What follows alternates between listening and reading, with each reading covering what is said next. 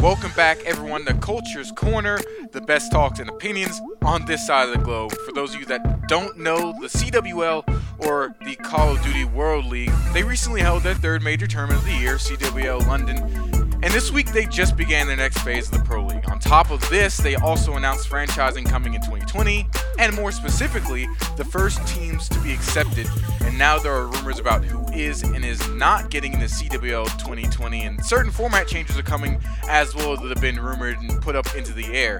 Today we're going to be talking about some of that, some Call of Duty World League, the Pro League. We're going to be talking with Austin Visions Neal, our resident Call of Duty play-by-play commentator, about this franchising buzz and about CWL London and the Pro League as they begin Week 7 in Division A. And Austin, how are you doing today, man? I hope you're having a great Wednesday.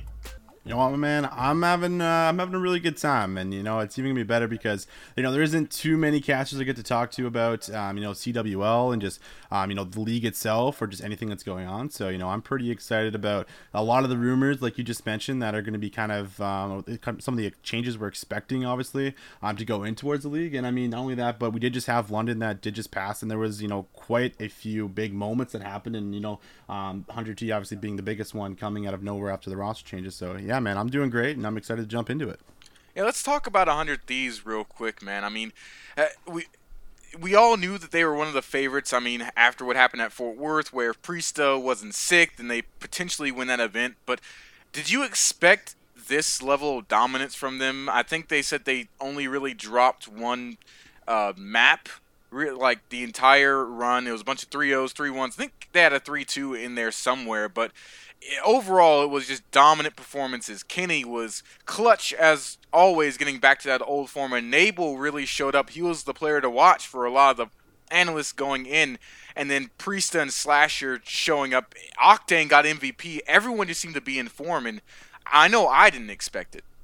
No, man, I was pretty taken away, seeing this roster come in and just be this dominant, like you said, right? Like they just came out of the gates, and it's the roster when you look at them, they obviously have some crazy players on there. Slasher probably being the biggest one, right? This man has multiple world titles under his belt, and I think like you mentioned, Enable was really the X factor for this team. If he plays well, and and he's able to step up to that leadership role that he's taken in his past teams, that they're just going to be on fire, and that's what they completely did. And I think that the last event could have certainly went their way, if that mishap didn't happen, for Priesta, certainly. But I think that overall, man, this team just looked nuts. They had a very slow start when they brought on Pharaoh, Kenny, and they made those roster changes, and they just had nothing working for them. And then to see them find the light in the middle of the season, it's just it's crazy. And it's just you have to give it to these guys, because these guys really just completely worked their asses off, and it's obviously showing now. I mean, I was one of the ones that was a detractor when they made that roster move with putting Pharaoh on the bench, because I didn't understand having a sub player. Out of all the sub players that didn't have an issue with the SAW, Kenny's the one that says, I can't play with it, I don't like this gun, let me use a Maddox. And this had to be vindication for them. The last two events, I mean, Fort Worth, they didn't win it, but they came second, and this one had to be vindication for that move, because they were getting torn apart by the community for just doing that. And I really hope that it kind of transitions people into the mindset of it's all business. I feel like sometimes in Call of Duty, people get too attached in the feelings of players, and it's always good to have a favorite player and be a fan and you have the emotional aspect attached to it. But just like any other sport or esport, it's all business when a roster move is made. And although people were like, oh, that's scummy, hopefully, especially going into franchising, which is going to be basically mostly business and more moves like this will probably happen, fans will get a little bit more used to this, seeing that it worked out. Yeah, it's definitely going to be interesting for sure. And I think that the franchising topic is one that is certainly kind of what we expected, because if you want to have a successful esport, you want to follow the footprints of already successful esports, right? Like League of Legends, like Overwatch, these leagues that have already built this up. So Call of Duty doing it, is more interesting, because we even got to talk this about our cast that we did there for Recon 5 about a week ago. Was just a simple fact that the game changes every year. And so you're franchising, not over a specific title, right? You're franchising over Call of Duty, but it's not over, Black Ops 4, or it's not over, whatever the next game's going to be. What we assume would be that it's still going to be a yearly basis of a game dropping, and it's just a question of, is Activision, going to put the esports, franchising ahead of the casual Call of Duty player? It's like, what are they going to do? So I think the whole topic in itself is so interesting, because there's just like, we don't really know too much yet, besides the fact that they really just want to do it. So it's just open to, so much speculation, heading in towards it. Now, what team do you think underachieved the most at CWL London? There's a lot of teams that we thought should have done better. I know Gen.G was on my list doing better. I think I had Enigma 6 as for the second tournament in a row, a dark horse team on mine, but I wasn't expecting a ton from them, period. But do you think it was maybe Optic Gaming getting third instead of even second place, or was it possibly a team like Splice, who they're always hype coming into the tournament because of Temp and Looney and Aqua, and just the squad that they have is full of very strong, solid players, and they didn't make it that far? Or was it Envy, who, although they had a roster move, still has Hook and a lot of the players that they had going into the tournament? I think everyone always has their eyes on like those big names, but I think like the biggest one for me was Luminosity. Like, I think that this is a roster that you just expect to be in the top three. These are names, you know what I mean? Look at Gunless. He's considered to be the best Call of Duty player, currently in the league. So many players hype this man up because he always makes the right play.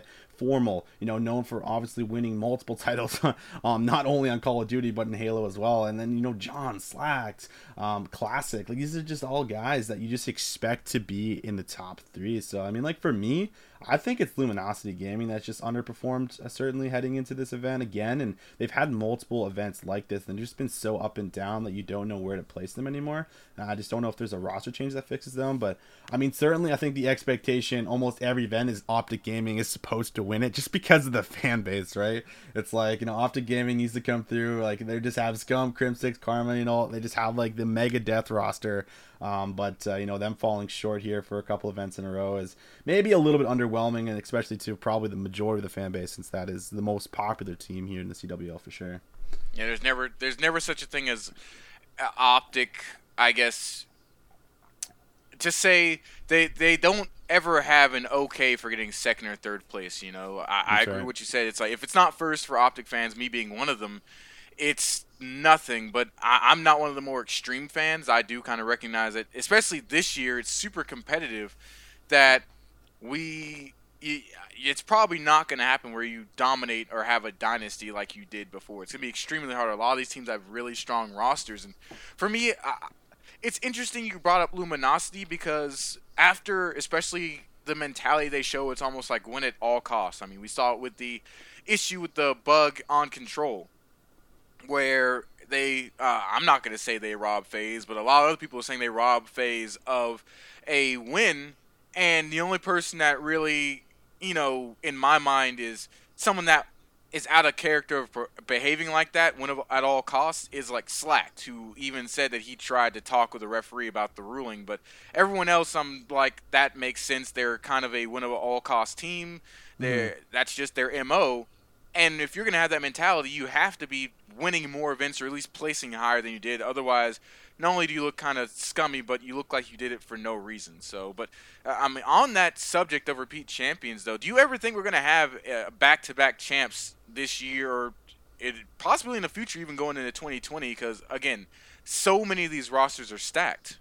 Yeah, that's actually like kind of the coolest things I think about, not only this year, but the last year too. I think I might be mistaken on this, but I think the last team that might have won back-to-back might have been TK.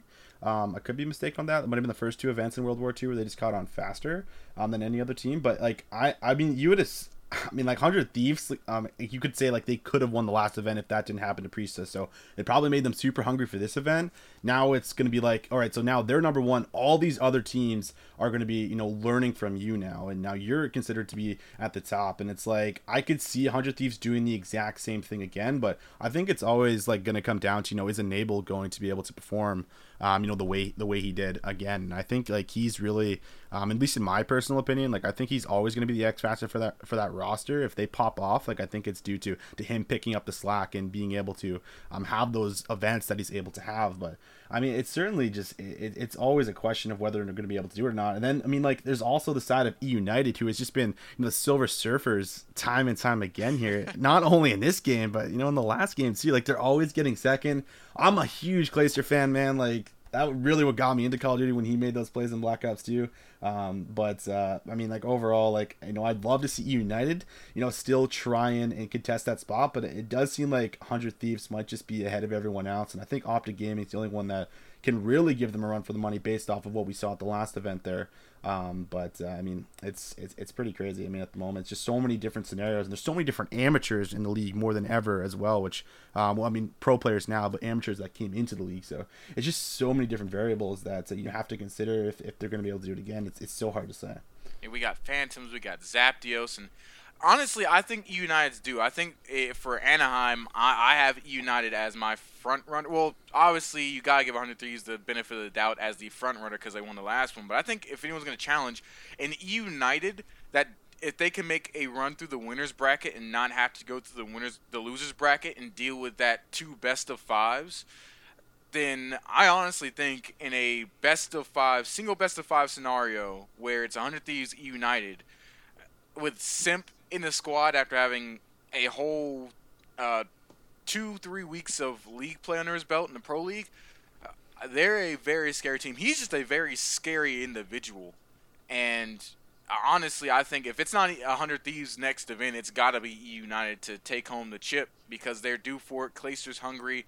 And I can't sing Simp's praises enough. And although the whole kerfluffle with JCap happened, I think they really came out the better side of it. But let's move over to the Pro League and talk some of these teams because we've had some teams shake up their rosters. As we said, United, they got Simp. I believe that wasn't the last event his first time on United, as far as a major event and even Pro League. I think that was his first time playing for them on the main roster. That was the first time he played, and he played like it wasn't like he just played like okay, and it was like like it's like all right, like he's able to pull his weight and he can hang in the league. It's like no, like this guy like was making insane sniper plays against 100T in the finals, man. Like this guy was getting like 3-piece, 4 pieces in rounds. Like I think he's definitely gonna. I think it was an upgrade from JCap.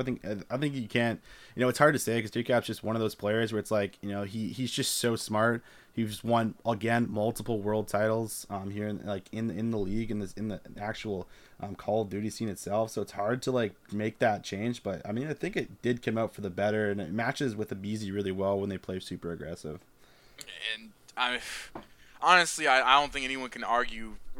Not even like from a salty standpoint of the drama that went down. That just period.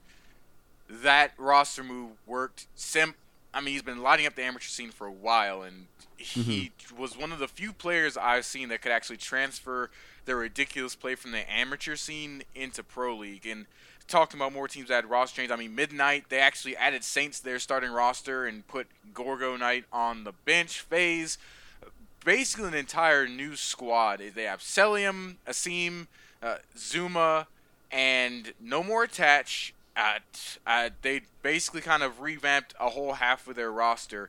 And then you also have Gen.G. They didn't make any roster moves, but I want to start with them as our first team to look into at the Pro League because they have this really, really nasty habit of destroying teams that are below them and then looking like they can destroy top teams, but then they choke and give up a reverse sweep.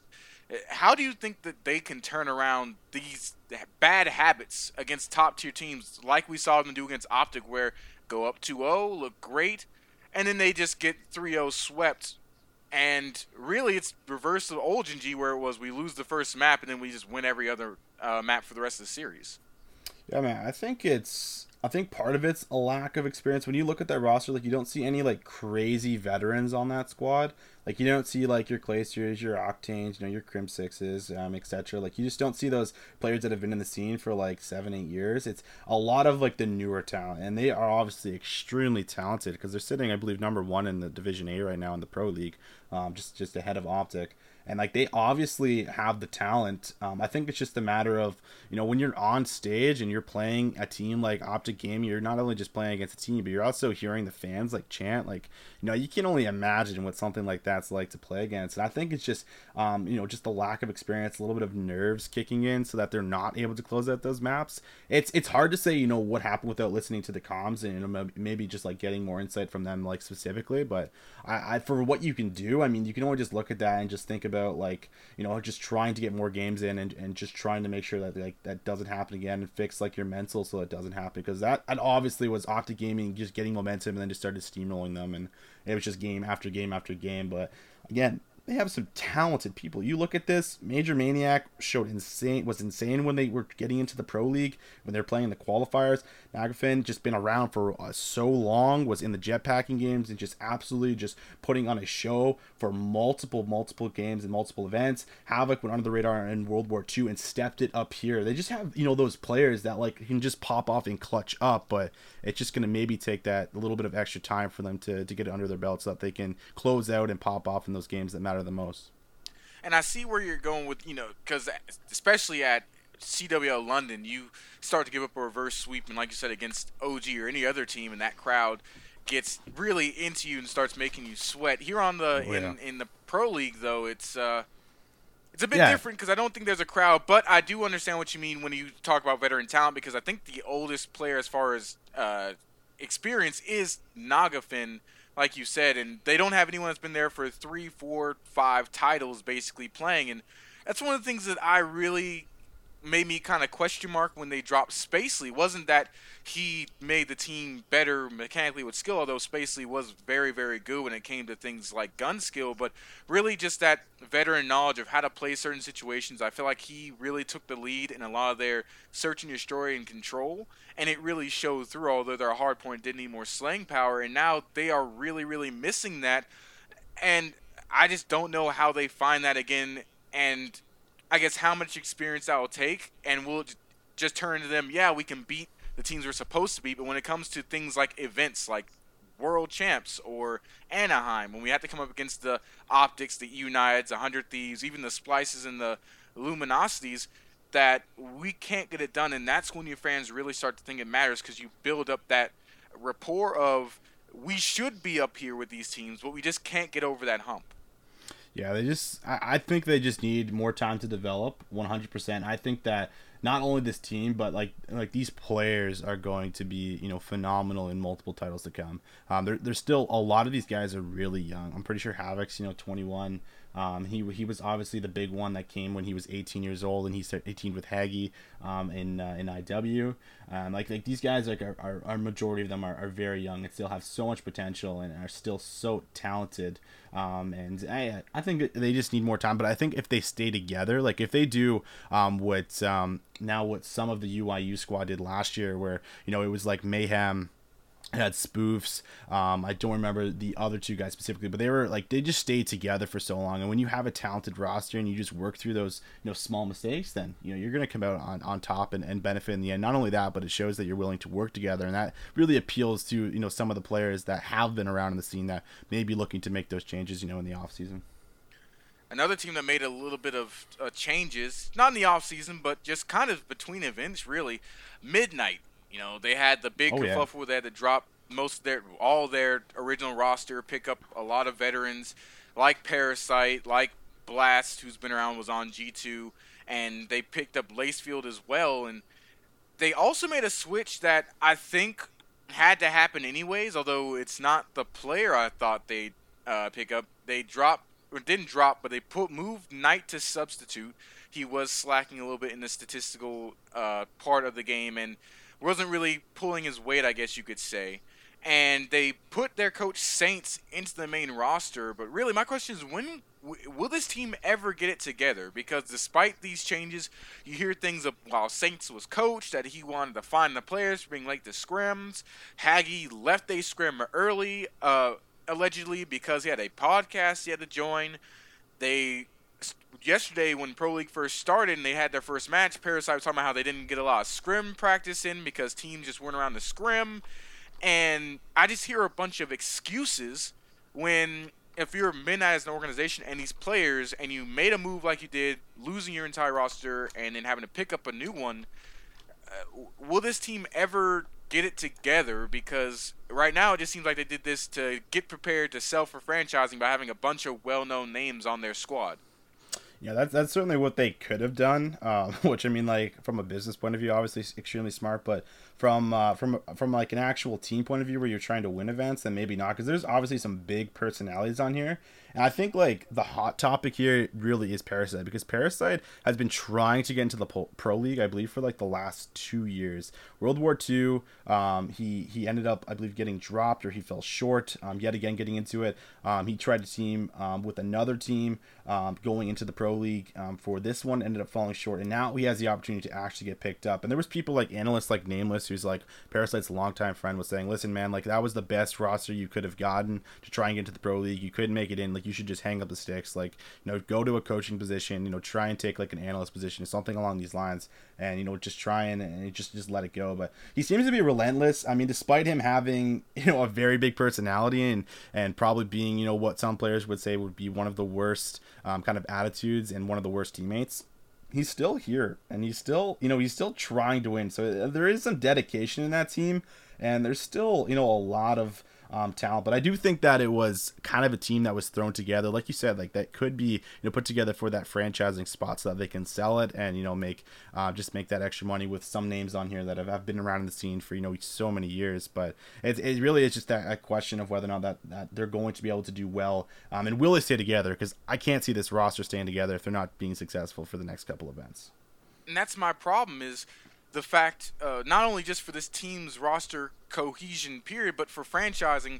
If they run it like a lot of other leagues, and you're an organization that's trying to sell your spot or get in, or trying to attract another brand organization to buy your spot, it's evaluated not only by the names you have and how much money you can bring to the table, but also how competitive your brand is. And if my brand has to pick up these 5 players and they can't win a lot, like, people will do their research and see, hey, well, the record they start off with wasn't even this full 5 roster. It was a whole nother set of players.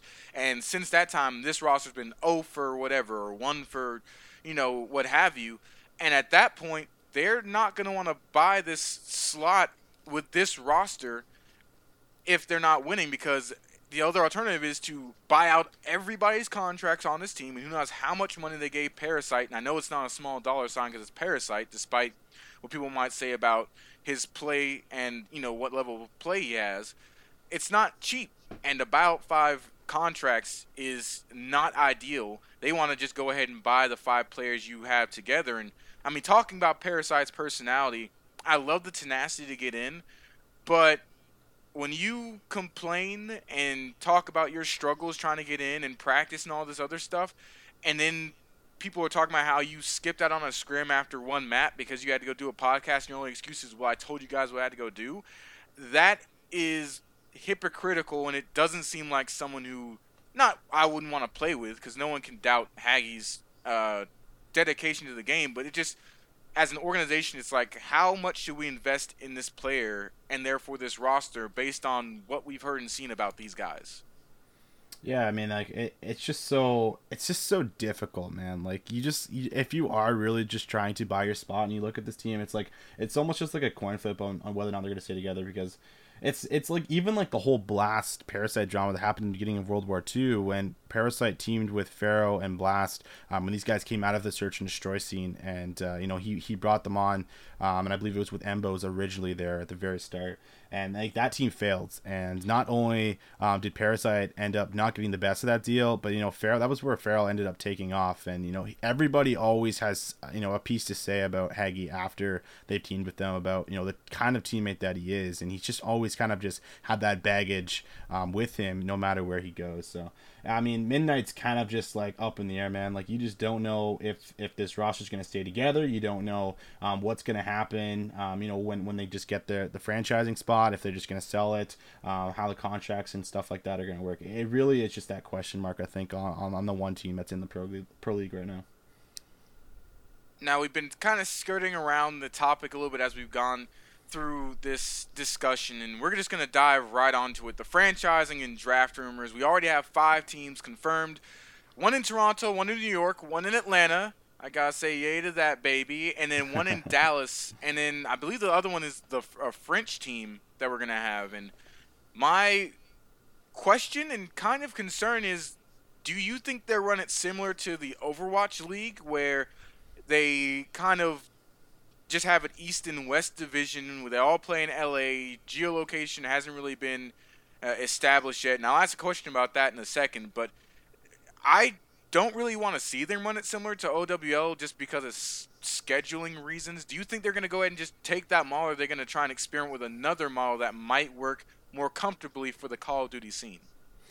I mean, Call of Duty's been that one esport that has kind of just been different from the other ones in the sense that they still are doing like these major events. CS:GO kind of does it too, but they have these major events, and then they have the Pro League on the side. So like, I could see them from like just from a business aspect, maybe just following the footsteps, because the path's already been laid out from the Overwatch League, just to try and follow that and just to pursue that and make it a lot easier.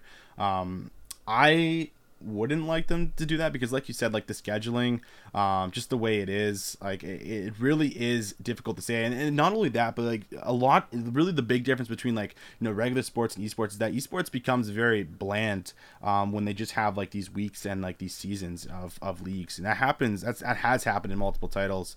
For as far as they have to add things to try and spice it up. They have to create better storylines so that the viewers are kind of more expected to watch it. Because when you think of the esports event, you think about Call of Duty specifically, you think about the events that are happening. You think about Anaheim coming up, and all of these teams, building up the storylines from the last event and what happened at London. Even as a Call of Duty fan and myself, like I'm more obligated to watch those events than I am just the regular Pro League games. I think I don't know if it's an entertainment thing. I don't know if it's just like because of the money that's on the line then and there, and there just isn't as much excitement built up between those games for the Pro League and stuff like that. So like it really is. I can't say I know exactly what they should do for it, but I do agree with you in the sense that maybe they should look at a different look other than following the exact footsteps that the Overwatch League has laid out. By the way, as we speak, Midnight, they did finally pick up that first win against UYU. So I mean, it's not the most impressive of wins, but they did get it. They did finally pick up that W for Parasite and the gang. But I agree. I think that what you're talking about is happening to the Overwatch League right now, because it's just several weeks of stage and then stage playoffs, which is okay, but there's no real stakes in the stage playoffs. It's really just about your record throughout all stage 1 through 4. I think spicing it up with majors in between, like CS:GO, how they have E-League, but they also have majors in between, and it all kind of culminates into where you place in event after event, really does keep people engaged, because people have to understand you can't run it like traditional sports, because the NFL, MLB, NBA, they've been around for centuries almost. That's ingrained in our DNA, and therefore we don't question why it's just 82 straight games without like a tournament in between. They still have an all-star event, even though those usually don't work. We don't question it. While esports, it's new, it's got to keep you engaged, like you said. And I think if they did a format where they travel a little bit, all your Pro League stuff still goes into your seeding and placement in the next tournament. I honestly, if they keep the same system they're using for Pro League right now, I think it'll work. My question, which will lead into our next topic, is how would that factor into geolocation? Because I want to see, do they really stick to geolocation, actually do it? Do they rent out or build stadiums in different cities where the teams are located? They might take a year, so they're all still out in Columbus, but do they finally actually have teams flying in and out of cities? Because you have a French team, overseas travel, and this is something that a lot of people have brought up with OWL and how they don't know if it'll work. If you have overseas travel, that takes a lot of toll on teams. I mean, the NFL just started doing it, going out to London and stuff like that to play, and they only do it once or twice a year. If they do it geolocation with CWL and OWL, it'll be multiple times in a single stage. So do you think they will actually stick with geolocation, or is that just kind of fluff and they're just trying to turn heads, keep people interested in it, something that might work down the pipeline in a few years or so? Yeah, I think if they build something like that up in a few years, Like, I mean, there's a lot more excitement, playing in a home crowd. Like me, obviously being very close to Toronto, like I would love to go and and compete, or like, or not, sorry, not compete, but would spectate like an actual game that's happening there, and the away teams coming in, and you just have like, it's just that different vibe and that different energy, being in your hometown where you're like you see your team competing, and it's just totally different than just having like a set location like these other esports do, where you just come and it's there, and that's where all the teams are. They all have a team house local and nearby. I think it's interesting, but like it's also the factor of, like you just mentioned, there's a French team that's going to be coming into the league, and you have to factor in time zones, you have to factor in travel time, and then you have to factor in their lives as well, because they already dedicate, most of these gamers are dedicating 12 hours, a day into towards the game. So like do they really want to have that extra time traveling, to be able to, just to go and play at a different location in front of the fans? Takes away from practice, takes away from sleep. It's just that different environment altogether. And I think the only way to really know how it's going to go is just to try to test, like, trial and error type of situation, since it hasn't really been a huge factor just in the esports brand itself yet. So overall, I mean, I would love to see that, because I would be going to Toronto for my team, what I mean, and watching that, because it is just that different type of energy. Well, I'd love to talk with you more about this and dig deeper, but we just crossed over into the 30-minute mark and beyond, so I gotta cut us off short there. But we'll be having you back on, definitely talk more Call of Duty, World League, Majors tournaments around that time, especially right before Anaheim, and see where things are and what teams we think will take it after Division A and Division B play some more. I just want to say thank you for joining me this Wednesday afternoon, my man, and we'll catch up for sure. Absolutely. Thanks for having me.